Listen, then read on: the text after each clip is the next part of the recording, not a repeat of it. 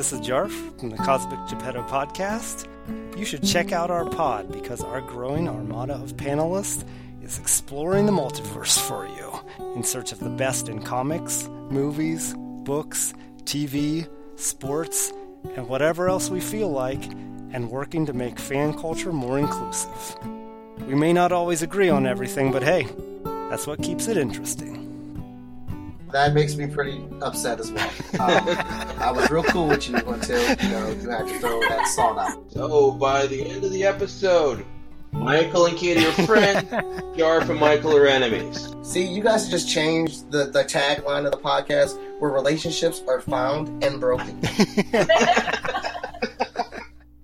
You can find our show at CosmicGeppetto.com. That's Geppetto with 2 P's and 2 T's. Join our listeners page at facebook.com/CosmicGeppetto and follow us on Twitter at Cosmic_Geppetto.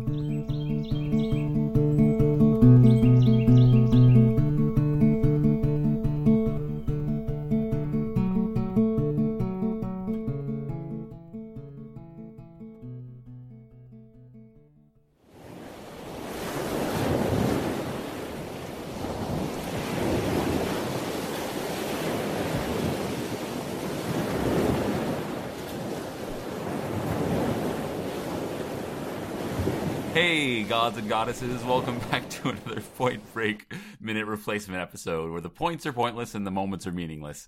I'm Marin Kennedy. And I'm Jessa Lowe. Hey, Jessa, how's it going? Good. You're starting out silly tonight. I'm starting out real silly. That's just how we do sometimes on Point Break Minute. We got to keep it light and loose and lusty. Especially when we're doing a replacement episode. We're doing another replacement episode because the guests we had, they were, I feel like I didn't say this in the last episode, they were a great guest, and it wasn't their fault that any of this happened. Just, technology is just evil sometimes and wants to, kick us in the balls. That's an exaggeration. It's more just tech, more troubles. It's just a podcast, it didn't hurt particularly. It just means we have to do it again, and it's all right. We'll move past it. Yeah. Just like Bodhi.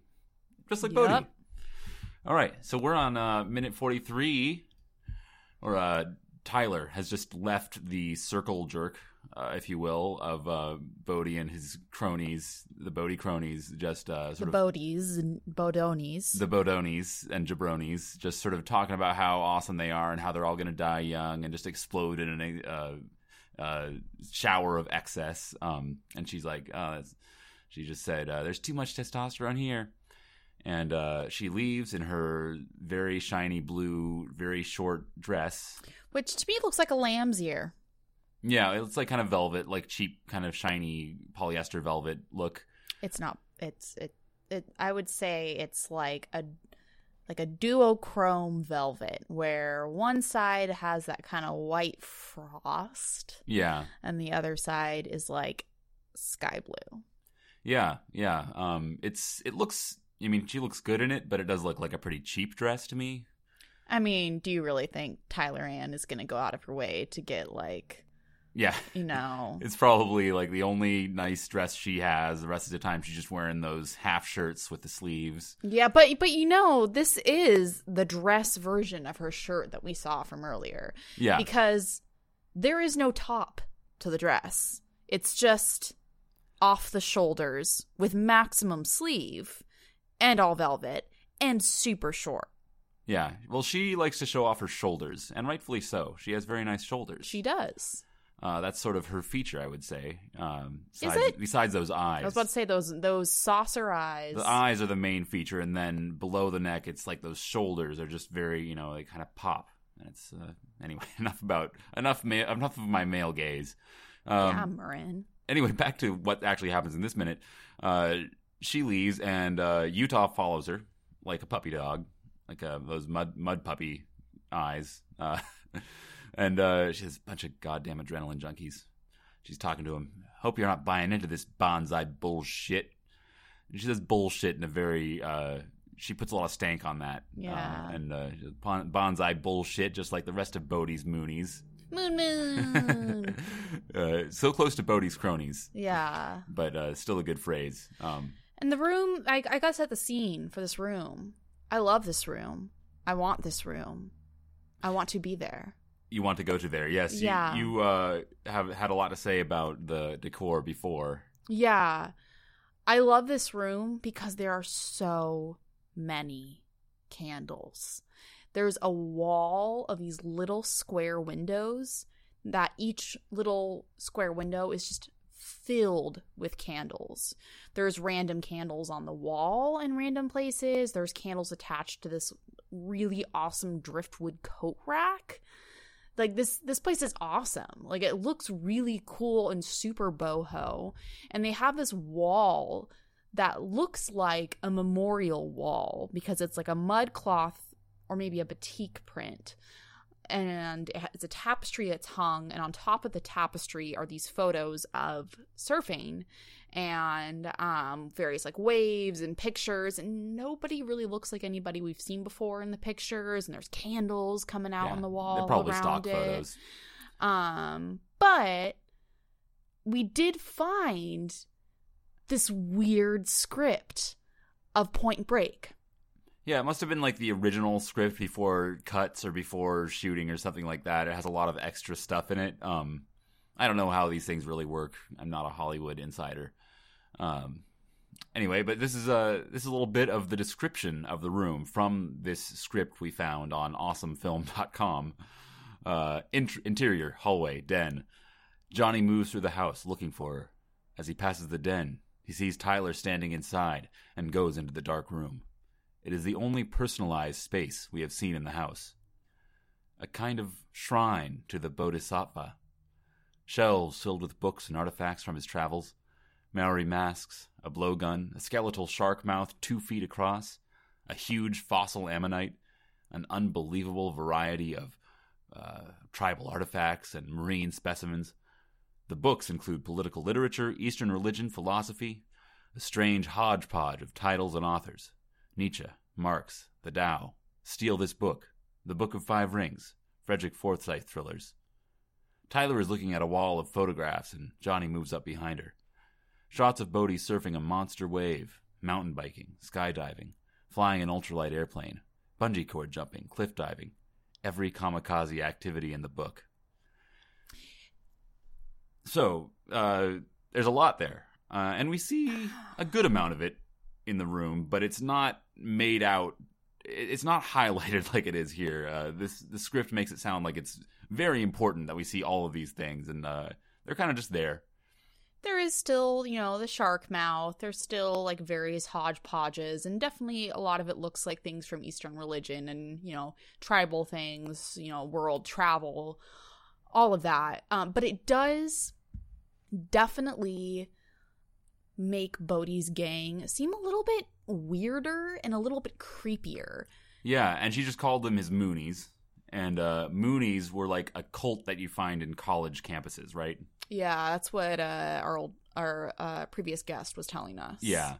I never heard of it, but it makes sense. They especially from the last minute, it does seem like they just kind of follow him around. They do whatever he does. But it's weird because there's another point, and I don't know if it's later in the movie or if it's already been said, but they just set up house, wherever is convenient, right? Isn't that right? Like they travel with the waves. Yeah. And they're only in LA robbery for the summer. Yeah. That's what, or they only rob banks in the summer. I guess we don't officially know, but I think it's established that they do leave. They're a bit of a nomad. Yeah, they're nomads. So I wonder if this is someone else's house that is friends with them. No, I think this is theirs. Don't you think? They just buy a house and then leave it there? No, I think they squat. Okay. That's just kind of what I was thinking. Is that sure. They squat or they rent a place because they have the money to rent. Yeah, maybe it is a rental. Yeah, they would have the money to do that. And probably, seedy back alley landlord kind of thing. Yeah, sure. But it's weird to me that they would have set up this shrine to him. Well, it did say in the description that it's the only personalized room in the house. So maybe they have all their stuff, or Bodhi has his stuff that they set up in one room, and then the rest of it they don't really worry about decorating. But still, it's weird to me that they set up a shrine to Bodhi. Yeah, so did the Moonies set it up? Or did we he have set to worship. it up? I think he did. I think this is like his Like how it's described in the script, at least, like it's his books and pictures of him doing things. It would be a little weird, like a little bit further than I'd think these guys would go to, like, actually, like, oh, we gotta make a shrine to Bodhi. Well, we're about to see later in the movie how far they'll go for him. How far you'll go. That's a song from Moana. Shut up! Don't even talk about that song. Do you know how many times? We've talked about this. I'm sorry. Yeah, we do see how far they'll go for him. That's true. But there's also, in those cases, I feel like there's something in it for them. Like, they're getting the money, you know? They're gonna get a share of that money. For this, it's like blind worship. I feel like they're not quite there. I feel like Bodhi would have, like, oh, this is my stuff where I wanna celebrate me. Like, me. I guess celebrate the great moments of my life that I think are the high points. This makes me like Bodhi a lot less. Yeah. When you really think about it, like, yeah, I think, like, I hadn't thought about that until you brought it up. Like, who set this up? And it probably was him. And it does make him seem, very vain and not as down to earth as he appears. He does not appear down to earth to me at all. If Or there's that's down how he to wants, earth, that's how he wants people to see him. He's in another stratosphere. That's how he wants people to see him, I would say, at least. Maybe he's not I think he that. wants people to see him as mystical and all knowledgeable. I guess that's what I mean. Down to earth, like, When I think somebody's down to earth, I think they're normal, grounded, you know, like... Yeah, I think we mean the same thing. Mystical, this sort of wise. I guess what I mean down to earth is like he's not about showing off. You know, he wouldn't do anything to for pride or anything. It's all about just the rush. But this seems like something he's like, oh, this is about pride. This is about showing off. And I don't know if I quite agree with that, because I think Bodhi is proud of who he is. Mm-hmm. And I think he is proud of his lifestyle, and he Well, I do think he is. I think that's not how he wants people to see him, though. Maybe. I don't know. Maybe. We can move on with a minute. Sure. So, she says, bonsai bullshit, just like the rest of Bodhi's Moonies. And Keanu says, what are you talking about? She says, you got that kamikaze look, Johnny. I've seen it. Does he? No. He doesn't have any look about him. He's just blank. This is a minute where, we get in the... So we'll go to the rest of the minute. Bodhi can smell it a mile away. He'll take you to the edge. Over the edge. There's a song. The song is playing called Over the Edge. So that's like the second time this has happened in this movie. Mm-hmm. Where the song just kind of comments on the action, and I kind of like it. It's cheesy, it's fun. She says, he'll take you to the edge, past it, and then Bodhi comes in. Hey, Bodhi, and he says, and Bodhi says, Johnny has his own demons. Does he? No, he doesn't. Not that I can see, at least. I feel like both of these people are just projecting onto him so hard, because he's just a blank slate. I feel like his inner monologue in this must be like, hey, wait, what are you talking about? Huh? I don't. Okay, let's wait a second, guys. I'll just go along with it. Yeah. Yeah. So yeah, that's the end of that minute. A couple other things. We talked about the candles, and there's lots of driftwood, and that's all great. There's also a CD mobile, one of those sort of hanging, rotating things that casts light. It's like what you'd hang over a baby's crib. Yeah, but CDs. So we were wondering, are those like the AOL CDs? But it's a little too, too early in history for that. So I guess they're just, LA Guns CDs. Yeah, let's say what band CDs? All the bands that we hear in this movie: LA Guns, Wire Train. I don't know, School of Fish. They're probably just a bunch of Fish CDs. Probably a bunch of Fish CDs. Was Fish around at this point? That's a good question. Isn't Fish from the 70s? No, Fish is more recent. They're like Dave Matthews Band contemporaries. Really? That's how that's what I think of them as, at least. Huh.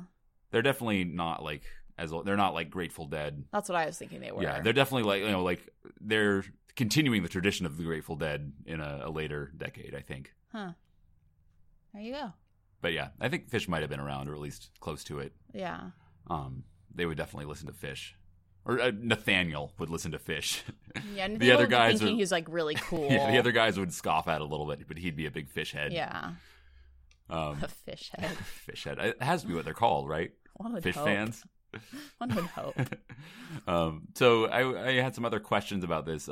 Who took the pictures of Bodhi, or presumably Yeah, Bodhi? they look very much like stock photos. Yeah, but was that Nathaniel again, or Rosie perhaps? It's like here, just That's why Rosie's in the gang. yeah, he just and that's does- why he doesn't surf. Yeah, he doesn't do any of this stuff. He's just their He's just there to photographer. document. Yeah. He's writing a book. He's writing Yeah. a book about this. He's actually, what we don't know about Rosie is that So he's much. really an anthropologist. Yes. And so he's studying the lives of surfers by embedding himself in this culture. And he's taking these, stock photo, National Geographic photo type photos and giving it to them in exchange as payment for being able to observe and document their culture. Mhm. And in the middle of that, has started a relationship with Roach, Yeah. or at least a buddy relationship. A blossoming love story. Yes, yeah, I hope so. One can only hope. One can only dream. Anyway, have anything else for this minute, Jessa? No. All right, sounds good. I wanted to reiterate. We were sad that we missed those. We won't be able to post all of those episodes we did with our guest. I might in the next couple of minutes, maybe this one, post along with it a sound collage, if you will, of sort of the best of, because we had some good bits. So I'll see if I can do that. We had a really fun discussion with our guest. I'm sad that we are not able to share that deep and fun discussion. Yeah, again, not his fault. Andy, our good friend Andy, Love you, Andy. is just problems with technology. We're all learning here. We've made plenty of blunders along our road here, and there just wasn't a way to really salvage it all. But I'll see if I can salvage some bits and sort of do a best of if I can. Fun fact, Andy was one of the original founding members of Movie Club with us, Yeah. which is our movie Which is club. why we wanted to get him on. And he also has a podcast called Moon Talk, which is about cryptocurrency, which I know nothing about. So Me go check either. out Moon Talk. I believe they're on iTunes now, if not, and I think they're also on SoundCloud, maybe, Or or Stitcher they or started it something. on that. Anyway, search for Moon Talk if you want to learn about Bitcoin and all that, and I'm sure you Shout out can to you, make your Andy. fortune. Anyway, yeah, let's move on to talking about other movies. Let's do it. I'll start out. I was sick a few weeks ago now, and It's the worst thing on this planet. it was the worst Let's not talk about virus. it Let's not talk it about was just really terrible. Yeah, it was awful virus. But I was in bed for a while, and I found Paddington on Netflix. I'd heard that this movie was really worth watching, and when I first saw it come out in like 2015, I was like, that looks like the dumbest children's bear movie knockoff Winnie the Pooh. I don't care about this. And then I gradually heard some rumors like, oh, actually, this Paddington movie's pretty cool. We're diehard Winnie the Pooh fans here. We Yeah, don't we're big settle Pooh for heads. any of this. Uh, No. we're 100-acre travelers. I don't know. Sure. We're Chris Robbins. Anyway, Paddington is really great. It's a really wonderful children's movie. I would put it on the level of the best Pixar. Honestly, it's at that level. Wow. It's and in some ways it's not animated, but it has the same kind of humor. And the bear obviously is animated, and animated very well, very seamlessly. And the human interactions are very. It's just a really, really good movie. Really funny family movie. I highly recommend it. Watch it if you need something comforting, or you have children and you're looking for something to watch with them. It's something that children and adults can enjoy simultaneously. Sally Hawkins is in it, and she's wonderful. And I like to think that she got her role in The Shape of Water from Guillermo del Toro. So like, oh, she can talk to animals in movies and make it believable. Let's do this. Although she doesn't talk to the animal in Shape of Water, communicates with it. And Hugh Bonneville, Nicole Kidman is the villain, and she really hams it up nicely. And there's Peter Capaldi as the neighbor, and he's very funny. And Ben Whishaw does the voice of the bear, and he's very, very charming. So Paddington is wonderful. Check it out on Netflix. I think it's still on Netflix. I hope so. And Paddington 2 just came out, which I heard is just as good, if not better. So I'm looking forward to seeing that. Awesome. Take Paddington. it away, Jessa. So my recommendation is going to be Nocturnal Animals, the Tom Ford follow-up to Single Man. And it is, I think, better than A Single Man, and I loved A Single Man. That's high praise. It's beautiful. You know, like anything you can expect from Tom Ford, it is absolutely stunning. The people in it are stunning. The costumes are stunning. The cinematography is stunning. It's just very, very pretty. It's very pretty, but pretty in a different way from A Single Man. And I think I saw a review that was like, it's nice to see that Tom Ford can also make movies that are less glamorous, still beautifully shot, but not just about like this glamorous 50s, 60s lifestyle. I haven't seen A Single Man, but there's a lot of dirt. There's dirty people and grungy looking people. They're still pretty though. They're still still Hollywood. pretty, come on. Except for Michael Shannon, who looks like a cockroach in all things to me. He's wonderful, but he looks like a cockroach. He's a really great role in this movie. Yeah, he's really wonderful in this, and he plays. He doesn't play a bad guy for once. He's an ally. Yeah. And Taylor, what's his name? Aaron Taylor Johnson. Aaron Taylor Johnson. He's the villain. He does a really great job as the villain. It's just a very quick summary. He won me back from his terrible performance in Godzilla. Mm-hmm. So a very quick summary.